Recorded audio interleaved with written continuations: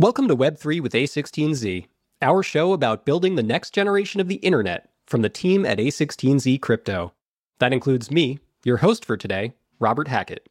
This show is for anyone, whether creator or developer, company leader or startup entrepreneur, policymaker or everyday internet user.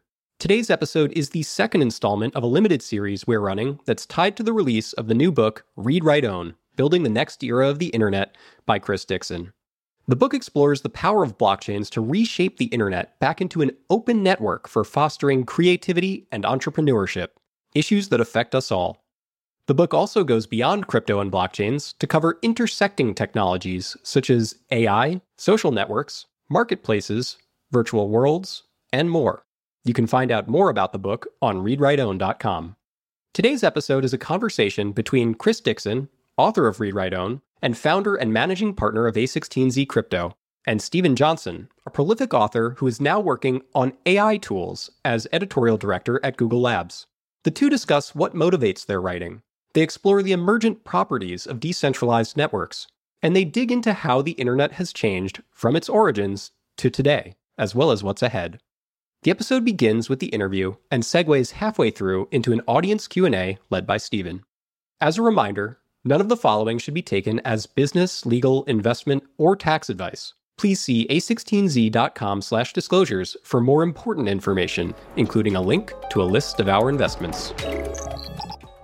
Hello, everyone. We're really excited to have this conversation. I am Stephen Johnson, author of a number of books about technology and innovation, and co-creator of a couple of podcasts, and now working on a project at Google called Notebook LM. And I happen to be a longtime admirer of the work of Chris Dixon. I remember reading his blog posts in the early 2010s about a number of themes that he and I have a shared fascination with. And I wrote about Chris's thinking on blockchain and Bitcoin in a Times Magazine piece about 5 or 6 years ago. It's deeply influenced by his work. And so I am delighted that he has taken all this insight and transformed it into a book, Read, Write, Own.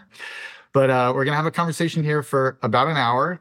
I'm going to kind of lead the discussion, talking a little bit about the history, Chris's history, our shared interests over the years, get into some of the arguments in the book, talk a little bit about the future, obviously.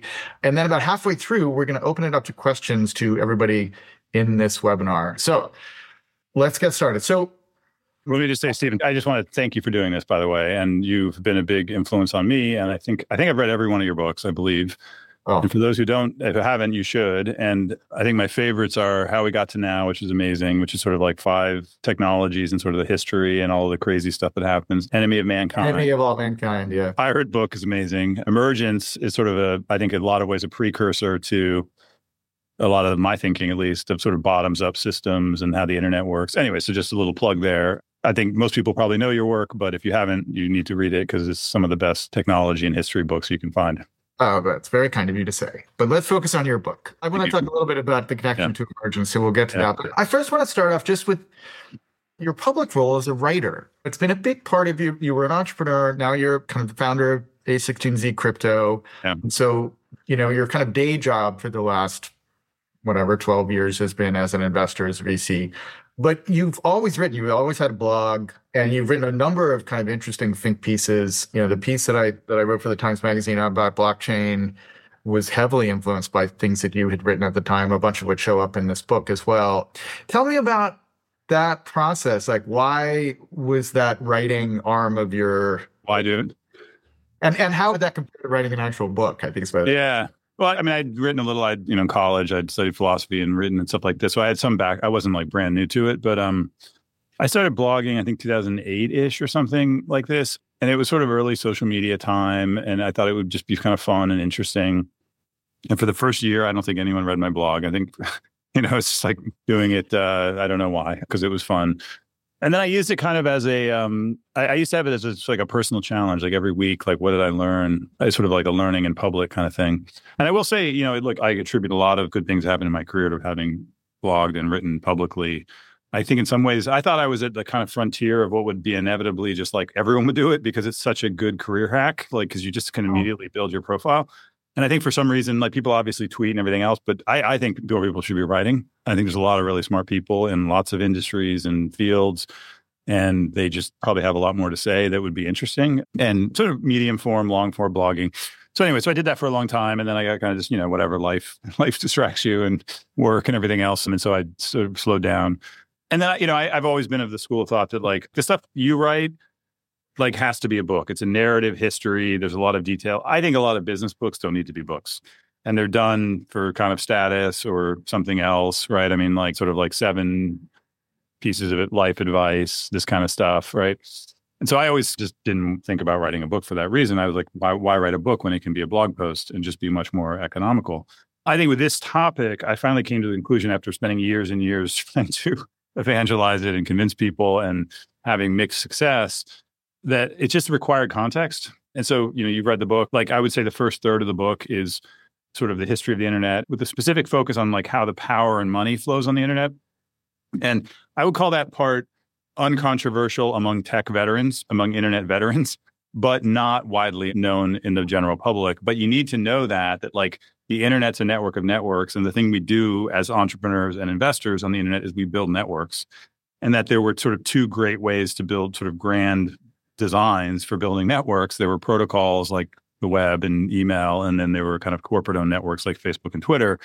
And so you need that background knowledge, because what blockchains, in my argument, is blockchains are a new way to build networks. Yeah. And if you don't have that context of that historical context, you would sort of say, well, why does that matter, right? And so I just found that I just finally came to the conclusion that there's just no way to kind of properly do a treatment of this without writing a book. And so hence the book. The thing you're going to find, I think, which is really striking once you start having that experience of talking to strangers who have read your book, is that the commitment of time and it's a lot. Focus and a big commitment to read a book. You just don't get to like have uninterrupted one-way conversations with people for 12 hours or however long it takes to read a book in any other context. And so they have this enormous, you're just able to develop an argument and build the supporting infrastructure for the argument the way you do so effortlessly in this book, I think. But, it requires a lot of time to make that kind of case. But then if it works and if they really read it, it's an amazing It must be, You tell me. form. You were telling me the other day that sometimes you have people read a book from 20 years ago, and it's like they're mind melding with you from 20 years ago, which must be kind of an interesting experience, right? It's interesting because they remember more about the book than I do. I mean, that's the weird thing. And then that thing did in chapter 3, and I wrote it. Chapter 3. So thinking about books that I wrote 20 years ago, one really fascinating theme of Read, Write, Own that connects to this book, Emergence, that I wrote in 2001, that's something we both thought about a lot, is the connection between those networks, particularly decentralized networks, and cities. And that metaphor, you've got a bunch of quotes from Jane Jacobs in this book, which I loved, and she's a major figure in Emergence. When I kind of first got on the web in the mid-90s, everybody's kind of looking for the metaphor, and it was kind of this battle between like, is it a superhighway? Is it a library? Or is it a shopping mall? Like those were the kind of competing things. And so the element that I tried to do in Emergence is say, let's think about it like a city and think about like, what are the things that make cities work and how can we apply those lessons to the web as we build it out? And clearly that way of thinking has been very helpful, and it's been kind of re-energized by the developments around blockchain. What is it metaphor that's generative to you? Yeah, it's interesting. I do quote Jane Jacobs. I didn't go too far. I thought it might be kind of pretentious to do too much Jane Jacobs, but that didn't stop me. but no. I mean, maybe for me to do it. I don't know, but not for you. But I did at one point I remember reading Life and Death of American Cities, which is, one of her great books. And then I read Power Broker, which is a great book too, Robert Caro, about Robert Moses. And I think it's a good pairing because they're kind of 2 poles, right? Robert Moses is top down. It's sort of like, let's demolish this part of New York City and put a highway in. And then Jane Jacobs is actually, for those who haven't read it, it really is just worth going back and reading, especially I think the first couple chapters of her book. It's great because she builds up the life of a city from first principles from a street. You remember this eyes on the street concept, Stephen? Yeah. So it's like the whole thing of like you kind of walking down a New York City street and you have this intuitive sense it's a good street or a bad street. And that intuitive sense is based on eyes on the street. There's some people sitting on a stoop. There's a restaurant, with glass windows. There's a barber shop. Right. And that there's a sort of this network effect on a street where you have, the public sidewalk encourages the barbershop to open. And she has this whole argument about why then you want mixed use neighborhoods, right? Because you want residential mixed with commercial, because then like at nighttime, you have the nightclub that has eyes on the street. In the daytime, you have the people. It's a very elegant kind of bottoms up argument for how you get these emergent properties of cities and like what makes it great. And so like for me, at least, like kind of maybe coming from an engineering mindset, it was like, wow, that's a really interesting, strong first principles argument for all of these different urban design principles, right? Now, of course, there's another great tradition. You do need highways. You do need the BQE at some point, maybe. And that's where Robert Moses comes Maybe not all of it. Maybe not all of it. But maybe not all of it. But like he just bulldozes and like, and there's all this controversy around it. And the other neat thing about cities, right, is there's a public-private dynamic, right? So you have the park and the sidewalk. Like I think we all intuitively, people that live in cities, get that you need both, right? That like we probably wouldn't want the city to create the pizza shops, right? It's nice to have the variety of entrepreneurs that create different restaurants and all the things that entrepreneurs do, right? With the kind of creative innovation. But you wouldn't want entrepreneurs to run the streets and the parks, maybe, right? Like Gramercy Park is always this controversy in New York City because it's locked, right? And like you feel like parks should be open. But they encourage each other, right? Because the open street then gives the entrepreneur foot traffic. Then they pay taxes. And so there's this interesting symbiosis between public and private.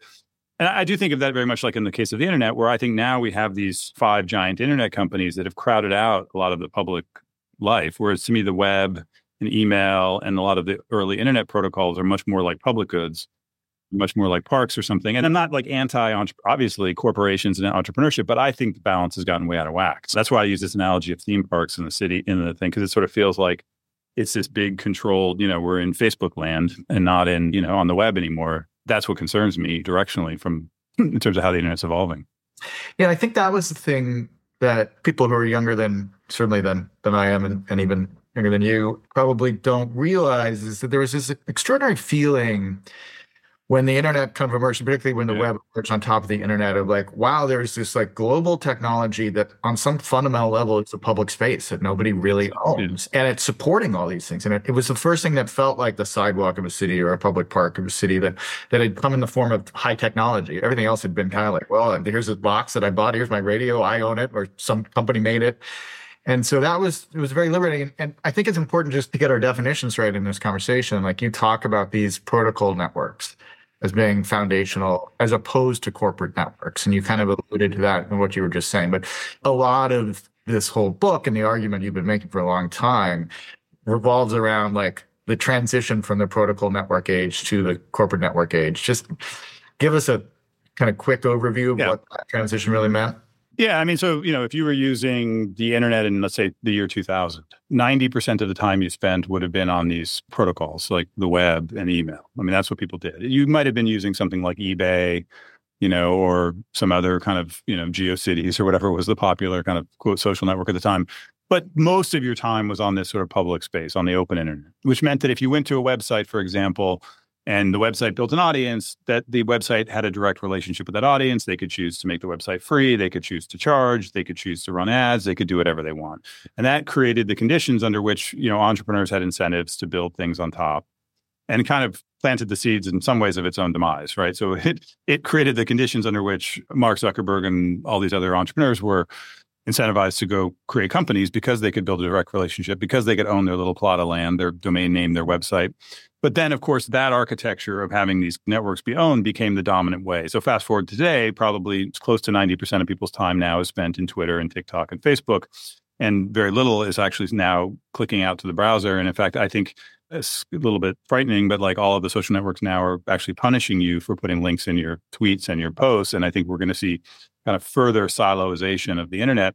And so to your point, like, look, I think it was a wonderful kind of, I don't call it accident of history. There was planning and things, but that the internet evolved in that open way. And there were, by the way, alternative versions of it. There was, AOL, there was Microsoft and Comcast had their sort of information superhighway. Like, I think of it as it was inevitable that we'd link computers up. It wasn't inevitable that we'd link them up in this open way that happened.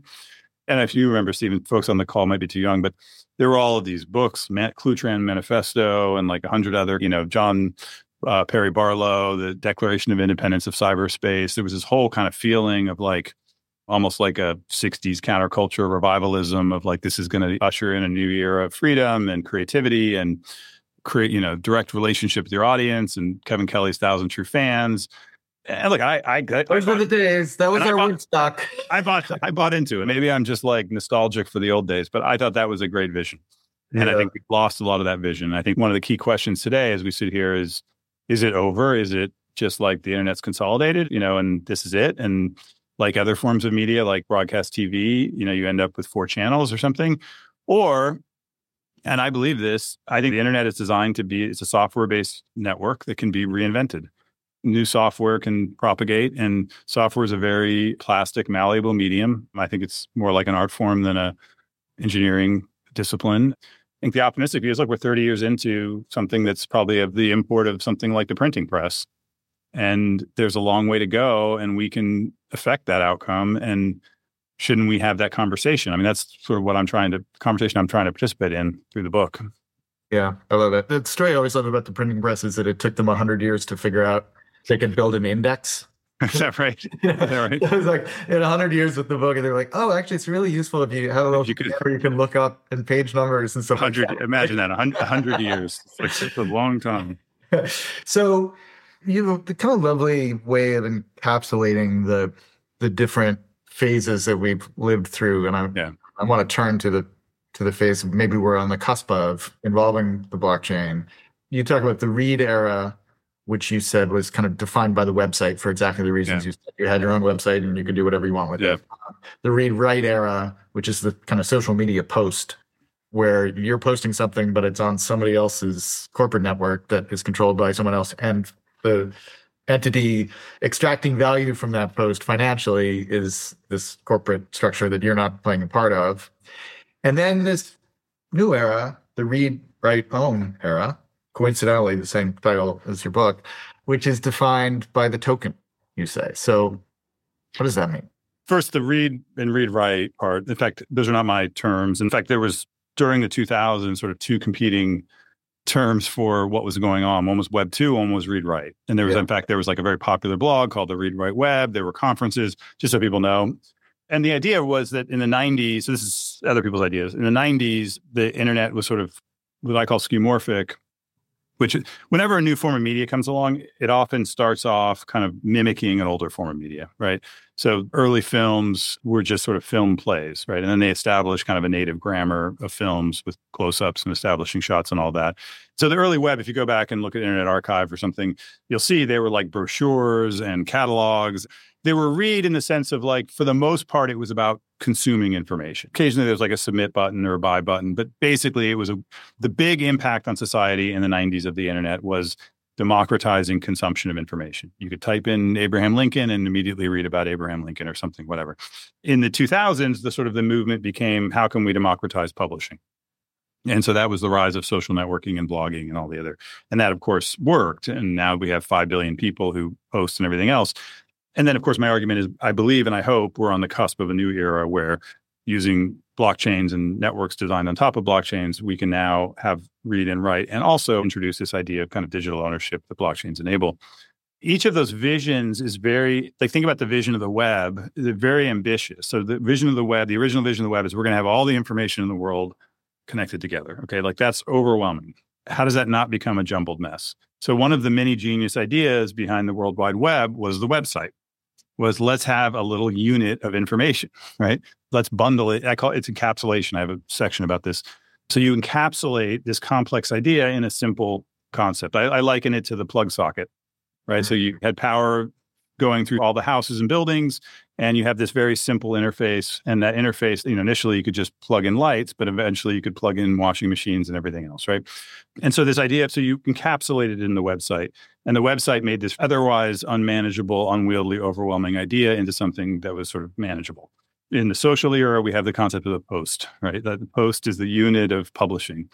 And then my argument is in the blockchain era, if it evolves the way I hope it does, the token plays a similar role. It's a unit, a simplifying unit of encapsulation. I make that point because I think there's a tendency when technologies start off for people to confuse the 90s. You go look at websites, you're like, oh, that's that thing you have for brochures. But really, you're not looking at it abstractly enough. If you look at it abstractly, it's a container of information and code. You could then start to see what might happen 20 years from now. In the same way, I think with tokens, like right now, people look at them and they say, oh, that's a PFP avatar. That's some silly thing. That's a Bitcoin, that's whatever, but actually it's a very general abstract concept, which to me makes it exciting for entrepreneurs and others who want to take that. What can you do with this? You've got this website, like imagine all the cool things you can do with this atomic unit of ownership, right? That's what gets me excited about this, is the idea that this is now a new kind of canvas, right, for creativity. I think your explanation, like a lot of people, when I was kind of observing Bitcoin kind of taking off, I interpreted it entirely as a digital currency. It was just a way of buying things, and without some kind of fiat authorization of it. And then I saw it as like a zone of speculation, and people were just it was a tulip mania kind of thing. And it was really your writing and a few other folks like Fred Wilson and Brad Burnham and folks like that who were in that Times Magazine piece that I wrote. It made me realize that there's something more profound at stake here, or possible here. And it's not just a kind of currency, but it's really a whole platform that might enable us to reconstruct some of the great things about that early open protocol era, network protocol era. Could you describe what you would say are like the kind of core technological advances that we get out of blockchains and tokens that could help us get back to that? Yeah. I think of a blockchain, the key thing that we do with blockchains, but what is Bitcoin? Bitcoin, you can look at it as a financial service, you can look at digital gold, but I look at it as a network. It's a network, it's a financial network, right? A network in the sense of like there are Bitcoins, there are people that could have the Bitcoins, it connects them all through this network. And it's a network that has no company behind it. There's no intermediary. It's a community-owned financial service, right? And to me, what a blockchain enables is community-owned digital services, essentially. And of course, that, as we were just speaking about before, connects back to the early internet, because that was the original promise of the internet, that you remove these intermediaries. I think it turned out that the network designs of the 90s just simply weren't powerful enough to keep up with the needs of the users wanted more features and they wanted more things. And the corporate network stepped in and gave it to them. And I have this whole kind of chapter on RSS. RSS was a very important protocol because it was the kind of last attempt to keep the web open and specifically social networking, right? If RSS is still around, people use it for podcasting, things like this, but it's in the, maybe millions, tens of millions of users, not billions of users. And that's very important because had it succeeded, social networking would have a very different architecture, very different economic system. And so to me, what blockchains enable is a new wave of digital services that allow communities to own, sort of get the upside, own pieces of it, control them. And those services can be financial services, or they can be games, or they can be social networks, or they can be new things we haven't thought of. And that's actually in the last section of the book. I take 7 areas and try to go deeply into those 7 areas, or pretty deeply. It's limited pages and things, but go in and very specifically talk about those kind of application areas. But I see it as a very generalized new technology for building new networks that are owned and operated by communities and remove those intermediaries like companies. And the token is you can't have community ownership without a way for communities to own, right? They need a mechanism, and the token is that mechanism. Yeah. One of the things that I always found so captivating about this vision is this idea that when you create a new network that starts to take off, if the network is a kind of corporate controlled network, let's say the Facebook model, the value created by it in terms of the financial value is captured by the founders and the early investors, basically. Mm-hmm. The vast amount of it is captured by them. Users get presumably other kinds of value out of it, but they don't see any upside in terms of actually dollars that they get for being a part of it. And in the vision that you've put out over the years and you talk about in this book is this more kind of blurring the edges of the people who get to stake, in a sense, in the firm. And I know proof of stake is an actual term of art in this world. And so it's not the people who come up with the idea in the first place are going to succeed, but it's early people who build on top of the platform are compensated in tokens, and if those tokens go up in value, but also early users, like just people who are using the service. So you kind of imagine this world, I think sometimes use the example of Uber, a world where like both the founders of Uber, the investors in Uber, but also the first drivers in Uber, the first customers of Uber, like all those people, if Uber really took off, they would all benefit from this and have some financial incentive for it taking off. And that feels like a very appealing way to do these things. And I guess my question has always been like, couldn't you do that somehow with existing shareholder architectures? Like, what is it about blockchain that makes that easier to do? Yeah. To your first point, it seems fair and reasonable that most of these digital services that we use today are networks, and most of these networks are built by communities. And it seems reasonable that the value that's created would go to those communities. You could, in theory, like there have been moves to do this. Like, why could you do this without blockchains? There have been moves to do this. So, and I talk about this in the book, like Airbnb and Lyft did programs where they gave some stock out to some of the drivers. And I think those are great that they do that. It was a matter of scale. I believe those were all like in the low single digits percentages. And if they were to do, like maybe there's a mechanism, you probably need some regulatory changes and tweaks. If they could do that, I'd be all for that. I think it'd be great. So I'm not like opposed to that. But I think, first of all, there's a very different ethos in the blockchain world where like the norm is greater than 50% of the tokens go to the community, and if not significantly more. So there's just like a different kind of mindset. There's other very important features that I go through, in each chapter in the book. That's not just about the sort of token distribution, but it's also about take rates. So like what percentage of the revenue that goes through the network is kept by the network operator, the sort of the central entity, versus go to the edges. So there are ways you could probably mimic some of the, like basically I argue in the book, there's like 4 or 5 really important positive benefits of blockchain networks. And there probably are ways, to your point, where you could have a law that says no social network can charge more than 1%. I mean, you could do things through legal mechanisms that might mimic some of these things. I don't see much political momentum there. And maybe you could sort of try to mimic it. And like if they did, maybe that would work. So I just want to ask you 2 last questions on my end. One of the things you talk about in terms of uses at the end of the book is how kind of blockchain intersects with AI, which is obviously, I don't know if you've heard, but it's an interesting new technology that seems I hear it might be big. It's going to be big. They're really into it, apparently. Tell me how you think about that. I thought that was very kind of I have two sections of the book on AI. Maybe I'll do the first one more quickly, which is deep fakes. So I think you have all these problems now that are going to arise where you have problems verifying that people are real, that videos are real, right? Because you can now, I think it's probably obvious, use AIs to create big videos to emulate people.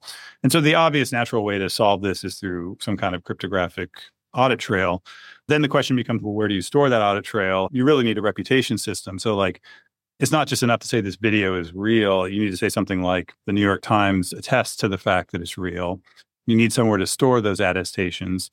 And is that going to be stored by Facebook, or is that going to be stored on some kind of community shared database, which is another word for a blockchain? Oh. So it just seems to me like a pretty obvious thing to do would be to have community-owned records of the provenance of various pieces of media and some kind of certification system for authenticating people and just all that kind of stuff, right? So that's just for people that there's a lot of emotion attached to blockchains, and a lot of people are like just won't consider them for their emotion. But I think if you just step back and look at it dispassionately, it's an obviously better way to do that.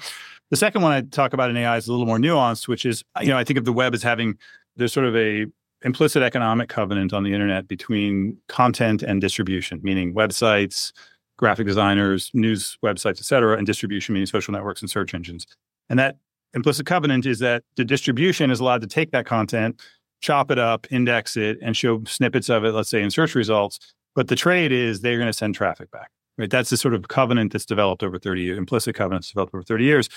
It's the potential of new AI systems is to break that covenant by simply giving the answer, right? If you take the data, the information, process it, and then just tell me where 10 good restaurants are, maybe you provide a link back, but no one needs a link because no one clicks through it because they get the answer. And by the way, I'm pro that world. I think it's a better solution for the users. AI is a wonderful thing. I'm pro AI, but like in that world, we need to think about, well, what is the new covenant between content and distribution? Because I presume we don't want people to stop creating things, and we don't want people to stop getting paid for creating things. And by the way, I don't think the AI wants that either, because the AI needs that, new programming languages come along, new genres of art, new genres of music. Like you want all of that stuff to be input. So we need to rethink the covenant. And my argument is that the perfect way to establish that covenant is a blockchain. One way to look at a blockchain is it's a economic negotiating machine. It's a collective bargaining machine where lots of, a million small parties can get together, set terms, and do deals with a few big parties. And so then I kind of walk through ways that might work. It's up to entrepreneurs to build it. But that's just one other kind of interesting thing is how do we pay content providers in a world where content creation, probably the cost goes to zero for a lot of types of content. I'm going to hold off on my final question. I may ask it at the end, but I want to switch it over to some of the questions that are coming in from folks on the call. So one of them come from Sandy. The question is basically the space changes so quickly. Has anything basically happened from when you hit send on? Well, you know this, Stephen. The book industry has a longer lead time than I'm used to on the It's puzzling, isn't it? So it's been in October. The reason that is I've subsequently learned it's that to make a book successful, a lot of people have to read it in the production of the chain of it, right? You have to have reviewers read it, you have to have book buyers read it, you have to have other stuff, and all those people have a stack of giant books there. So you were like, but can't we just print it and send it to the stores? It's like, no, we need reading. Like the blurbs, that took me 2 months to get the back of the book for those folks who don't I had to send it out so those people give them time to read it, Yeah, but we're used to just hey, I pressed send on my book. You're right. It's not the actual printing doesn't seem to take, I don't know. It seems like it's all the other stuff. But it's a good question, Sandy. I tried very hard to write the book to be a little less time sensitive, I guess. So I mentioned a few startups as an example, but I try to minimize it partly because we're regulated in compliance and I don't want to be promoting portfolio companies, but partly I just want it to be something that's a little bit higher level abstraction so that it was a very hard balance, make it concrete enough that it's not too abstract, that people get it. And I'm using real life examples, but I didn't want to be too specific because the world does change very quickly. I was worried specifically with the AI stuff that it might change. I did do a few last minute changes in October or something, but actually I feel pretty good about it right now. Then knock on wood, 2 months from now, some dramatic thing happens and everything changes. But right now I feel like I wouldn't change much since October, but we'll see what happens. Yeah. Stages. So Rob asks, how likely do you think it is that these new blockchain networks will actually be able to usurp today's giant tech companies? For example, in music, can we realistically expect the masses to adopt something like collecting music as an alternative to Spotify? There's in enterprise software, they have this phrase, greenfield, brownfield. It might come from somewhere else, but the basic idea is, do you go after new use cases or do you go after old use cases? For example, Excel has been around for 50 years and there's all these modern things and Excel is still really, really popular. A lot of tech just has a very long shelf life. So it's very possible, to your question, maybe the music industry is just so recalcitrant or obstinate or whatever word, or just calcified or whatever word you want to pick, that it's just not going to change. But there will always be new things. It's a good question. When I speak to entrepreneurs, I think it's a key question. Do you go after things that are already entrenched, like social networking? Social networking is already a thing. It's already big. Or do you go after something new? One of the exciting areas I talk about in the book is collaborative storytelling, which is the idea of communities getting together and creating narrative worlds and getting rewarded with tokens and evangelizing those narrative worlds. And that's just a brand new thing, right? And maybe with music, maybe it's not music per se. Maybe the actual playing of music is finished. But music is one of those things where there's all these interesting adjacencies, right? Why can't music be like video games, where video games, I think about it as, used to be they charge for the video game. Now most video games give the video game away for free and charge for all these complementary goods like virtual goods and other things. And maybe that's the future of music. Maybe it's not just something so literal, like you just replace Spotify with something else. Maybe it's a new genres of music come and they decide to embrace, digital worlds and virtual experiences and use the music as a complementary good to get you to do something else. I don't know, but that's a great question. If you're an entrepreneur, you want to think about that. Do you want to go fight the last war or do you want to try to fight the next war with this new technology? I always think about YouTube.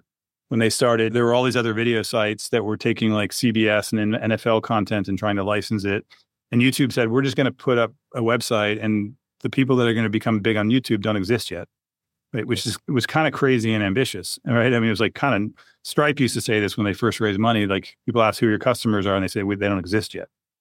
That's the really ambitious thing, is if you say, who are the musicians that are going to use NFTs and do all this crypto stuff? Maybe they don't exist yet. Maybe the genre doesn't exist yet. We've got a long way to go in the next 100 years of the internet. And also, it's not even just the musical genre that could open up. It's I think could be that Spotify, et cetera, remains a place that the mass release of the song lives. But it's the Grateful Dead model of hey, there's a unique performance of this song. I think that's, if you could, all those Grateful Dead tapes, and I'm not a Deadhead at all, but I know of their model, all those tapes circulating, if they actually had some kind of unique value. And this is the one time the song that was played, and we're going to release this one recording. And I don't know, there might be. I think that's very. It already happens today, right? If you ask musicians, they tour and they make a lot of their money touring. And why do they make their money touring, selling merchandise? Is because they don't have an intermediary. They can sell direct. So maybe that you have sort of, as you just described, it's even like a digital tour kind of thing, where you're selling merchandise and it's a complementary thing versus trying to take on Spotify directly, which seems much, much tougher. I'm going to pitch you guys about this idea. I'll be showing up at your offices. Nice. It's a good one. I'm excited. Okay, let's keep going on. Harry from Teleport asks, how do you hope the U.S. regulatory framework develops so that the U.S.-based Web3 startups can thrive? That's a great question.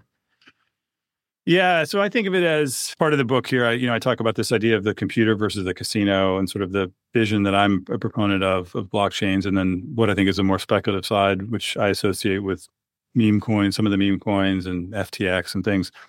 And I just have come to believe, and I think some people in crypto will disagree with me, but we just need to have some regulation that tamps that down.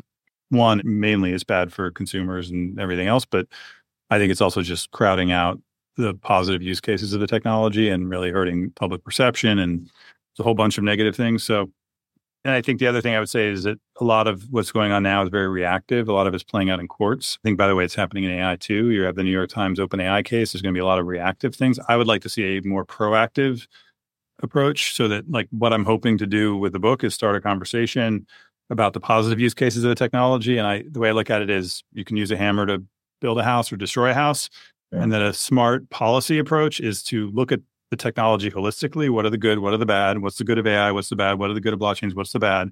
And how do we design the policy to maximize the good and minimize the bad? There's lots of specific proposals around there, like lockups and time periods and other kinds of things. But I think the key thing is sort of, ideally we have this maybe is incredibly naive, but a respectful, reasonable discussion. Of course. I'm laughing. It's That sounds probably absurd. Right. But in my fantasy world, we'd have a discussion and try to come together and think about how to maximize the good and minimize the bad. And I think things like lockups and time periods and just various safeguards can go a long way. We see that in other financial markets or financialized markets. So there's a question from Paul here that I'm going to kind of insert my question that I wanted to ask at the beginning of this and then continue on to Paul. So Paul's asking, how do you see adoption of Web3 playing out over the next year, 3 years, 5 years? The thing I wanted to ask you is in terms of that most kind of compelling vision that we discussed before, where you have a new kind of protocol that's developed and a new kind of governance system and a new kind of cooperative profit sharing model that emerges out of it, where it's not just the founders and investors, but it's the early adopters and users and developers that participate. What is happening right now that is the most encouraging example of this that's on your radar? Yeah. Where can we see the seeds of that? I know it hasn't fully come to pass, but what's the most promising thing right now? And then turn to Paul's question, where do you see this in 3 or 5 years? I think there's a lot of great communities. I think the Ethereum community, for example, is a very strong, generally very positive community, very tech forward. If you go to the forums and other things, there's people talking about technology, they're generally positive and idealistic. They've done a lot of really good work around the core infrastructure. I think that has progressed a lot. So a lot of it has been, sort of these infrastructure kind of layer things. Ethereum to me embodies a lot of the best ideals. There's the area of DeFi, which is decentralized finance, which, I think things like Uniswap are very interesting, where it's I think 65% of the tokens of the kind of ownership of the protocol have gone to users.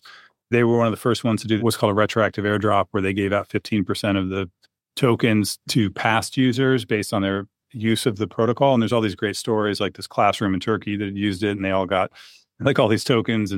And so, people can debate whether or not they like finance and the applications, but I think in terms of how these communities were built and the value shared, those are very positive examples. I think there's a bunch of interesting kind of emerging NFT communities. Someone had asked earlier about music. I think there's some interesting things happening around the music NFT space. I just think creators, to me, the creator use case is just such a powerful one with all of this, because creators have such a bad deal on the current internet that it's just, from a business value proposition point of view, going to somebody, ask a typical small musician who's not a big famous one, how much they make on Spotify, and it's just de minimis. Yeah. And so if you can go to them, and the bar is relatively low to really improve their life. And so even in the downturn, for example, this year, I think there'll be a couple billion in volume of NFT sales. And this is in the low point, which is still actually meaningful because the existing social networks are so stingy. Look, I do think that I wish it was going faster, and I'd like it to go faster. And I think in some ways, some of the casino kind of stuff distracted both us in this world. And then that also led to, this regulatory reaction, which is also just kind of made things more complicated. You mentioned Ethereum there. I just wanted to raise one question you talk about in the book. So Ethereum, people on the call may know, went through this transition from proof of work to proof of stake, which had a big impact on energy consumption. And I think that's one of the other big criticisms you hear from people who aren't in the space as much, that it's just not sustainable to have all these computers crunching all these numbers to generate these transactions. Can you speak to that critique? Yeah. So there's two main ways to do, blockchain mining or validation, and those are proof of work and proof of stake. And proof of stake is 10,000, 100,000 times less energy consumptive than proof of work. Compares favorably to traditional non-blockchain computing, right? And so it kind of removes that objection. Now, in the book, I take the position that I just have come to believe proof of stake is better. We have a team of computer science professors who all would argue very strongly that it is better, not only from an energy point of view, but from a security point of view and a kind of game theoretic and attack vectors and everything else. So I've come to believe it's just strictly superior. The Bitcoiners are religious about proof of work and argue with some justification that you can use clean energy and other things. And so they already don't like the fact that we're kind of proof of stake. But I just think, look, this is something where, yes, you can use clean energy and everything else, but this is just a strictly superior thing. And it just simply removes that objection. And let's move beyond that. And that's my view. But yeah, great. So another listener, viewer named Amy reports that she loves your writing. Can't wait to read the book. So that's good news. Amy. Wondering if you cover the FAT protocol thesis and what your thoughts are on business models for user-facing Web3 applications. Do they need their own tokens? How can new protocols incentivize developers to build apps for end users? So I think it's a great question. It's a really complicated question. I think one thing we've learned over the last 15 years is that tokens are very powerful and can be overpowered in a way, in that, I think we've seen with some of the games and maybe arguably with Bitcoin and other things that they make people, it's sort of it's the ring of power or something. Like, it's like people get obsessed with them and watch the price go up and down. And what Stephen was asking me about before, it's very powerful, the idea that you can share part of the upside of the service with users. So I think, obviously, I have a bunch of sections of the book about tokens. I think they're very important, but I also think there's a real risk with a lot of these services, and we've seen it play out, that people just only focus on the financial aspects, and it really crowds out everything else.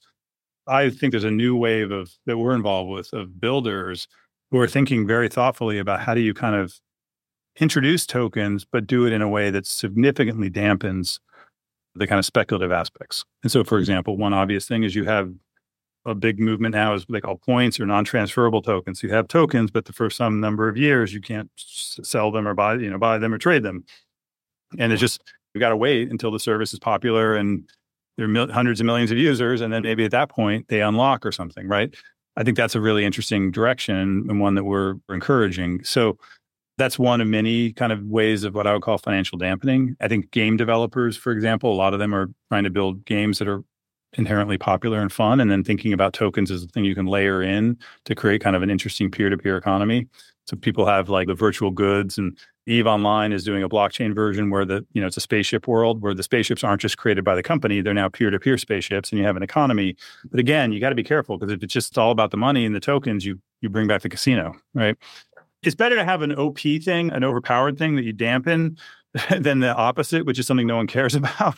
So right. I feel like I'd rather have that problem, but I do think that people have to be really thoughtful and think about ways to really tamp down on the speculation, because it just created a lot of damage, and it's regulatory backlash and crowding out of real innovation. Yeah. Very interesting. Okay, John asks a question that I don't understand, but I'm where are we in the development of L1s and L2s? And I would like to add, please explain what it is. So let's layer 1 and layer 2 blockchain. So like Ethereum's an L1, and then there's things called like roll-ups. There's like Optimus and Arbitrum that are L2s, and the basic idea is, think of it as something like a coprocessor, like your GPU. Let's stick with that. So it's like CPU, GPU, not going into too much detail. The nice thing is you can run it on the L2, but know that you have all the security guarantees of the L1. Is kind of the idea with the real roll-up. And I would say, John, knock on wood, I think we're there in the sense that roll-ups, for those who've been around, we had plasma, we had sharding. I think roll-ups are clearly the answer. And like all of my smarter colleagues who do technical engineering stuff feel like that too. So I feel like we're there. Now we need, of course, like data availability and 4844 and all that stuff. But like, I think this is it. And I mean, and then we're like very close to having like no trade-off scalable blockchains after having traversed a 7-year idea maze or whatever as a space. So Heather asks, do you have recommendations to get smart and stay up to date on the biggest concerns people have about crypto, like environmental, regulatory, bad actors? Like, what are the best sources? Yeah, I do touch on all these topics in my book. So that will be up to date as of the writing of the book. I don't go super deep on all of them. And look, we try to do a lot of this on our blogs and podcasts and stuff too. And then there's various groups like Coinbase and other industry participants who put out stuff. But to be honest, I mean, that's one reason I want to write a book, because I want to just kind of package everything together. It's a lot. It's kind of all over the place. Okay. I think this is not a bad place to kind of have some closing thoughts. So Dak Goswami says, we've been drawing these parallels. We've kind of started by talking about 90s web development. And so his question is, how do we map onto that trajectory? Like, where do you think we are compared to the way that the web developed in the 90s? Is it 1992? Is it, 99? Or is it post-bubble kind of? And then also, since blockchains haven't had an AI moment, do you think the Apples and Googles of the world would take the biggest share of blockchain tech as happened in mobile? Yeah, the mapping, it's always just hard. This sort of history rhymes but doesn't repeat, and it's always different. And the internet, it was interesting. Like, if you look at it, they had a pretty consistent user growth over time. The problem it had was no one thought it was a real business until like maybe Google's IPO in 2005. So in some ways it had sort of the revert. It was like under financialized in a way. It's almost in some ways the inverse of blockchains, where there's a business model. The question is there utility? And with the internet, it was clear there's utility. There's the question, is there a business model, right? So I almost think of them as funhouse mirror or something. I think you could also look at it through the lens of, there's always this sort of aha moments in these evolution of tech. With the internet, it was probably Mosaic, the first browser. With smartphones, it was certainly the iPhone. With AI, 80 years of AI, 1943, McCulloch and Pitts, right? 80 years later, ChatGPT, that was the moment. So yeah, and we haven't had our kind of iPhone ChatGPT moment. And so that's another lens to look at it through. And like, when will we have it? I've been somewhat humbled in my timing predictions in tech. I feel like I've been directionally right on the things that happen. I think I've been very, very hard to predict when things will happen. Like, I think we're getting close, but I sort of chuckle. I also thought AI was going to happen. I started an AI company in 2008, and I was like, it's about to happen. And I was 15 years too early. So I don't know. It's hard to know. Like, there's so many factors that go into the timing of these things. Like, because there's like the underlying tech and sort of Moore's law and chips getting better. And in our case, blockchains getting better and L2s. But then there's like, when does the right application come along? When does the right cultural moment come along? When does the right entrepreneur come along? And it's these complex feedback loops, right? So it's very hard to know exactly when it will happen, but it does feel like we're kind of headed that way. And in the conclusion of the book, I have sort of regions for optimism, which is sort of a number of kind of trends that I think are very positive. I have a kind of final question for you, really, which is more about your method and your kind of workflow. So in trying to make sense of what is happening in this enormously complex space with all these different players, both in blockchain world, but just understanding the path of technology over time, like, do you have a routine for like how you get the information, how you think about the information? Like, what's just for learning about tech? Yeah, like, what's your kind of like workflow for understanding the world? I mean, like, I have a rarefied job, which is the answer is I'm mostly talking to people, but I am in a fortunate position where I get to talk to smart people, because I just find, like, you think about it, like, if I get to meet with an entrepreneur, what I'm really getting is like a package of, like, it's in the same way a book packages up 10 years of knowledge in 200 pages. A meeting with an entrepreneur is packaging up years and years of hard-earned knowledge in an hour meeting. I actually have a rule. I read 50 pages of a book a day is my kind of personal rule.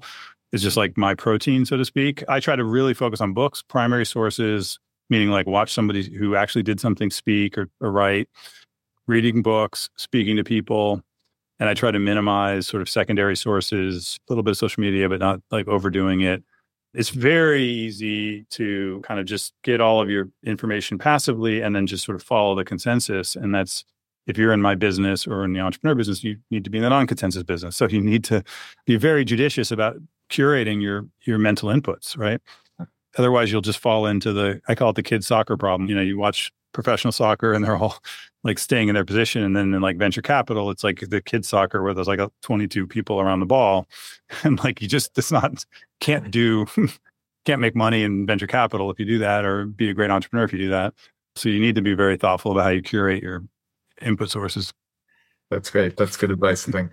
So anything that you want to tell folks on the call about how to follow the book tour, or any upcoming events, like anything that people book comes out wine that you're headed towards that you can book comes out next week on the 30th in the US, and then the next day in the UK. I'll just say one thing, which is I am committing myself to, if people want to critique the book, I'm sure there are smart counter arguments. I've made a personal commitment that I'd like to respond to sort of all good faith counter arguments in a non-emotional way. Like what I really want to do is I just want to have a discussion about these topics. I'm not saying I'm right about everything, but I am sort of there's just so much tech debate and everything else, sort of ad hominem and dunking on Twitter and all this other stuff. So I really look forward to feedback, and I will try my best to respond to it. And I'm pretty accessible on social media and Twitter and Farcaster and these other social media platforms. So anyways, I'm excited to see what people think. I hope they all like it. And I thank you, Stephen, for doing this. I really appreciate it. Well, I think folks who, when the book arrives, they will really enjoy it. It's a great achievement, and your work has been inspiring for so long. I'm glad to have been a part of it. This early stage of the launch. Thanks, everyone, for joining. Well, thank you so much, Stephen.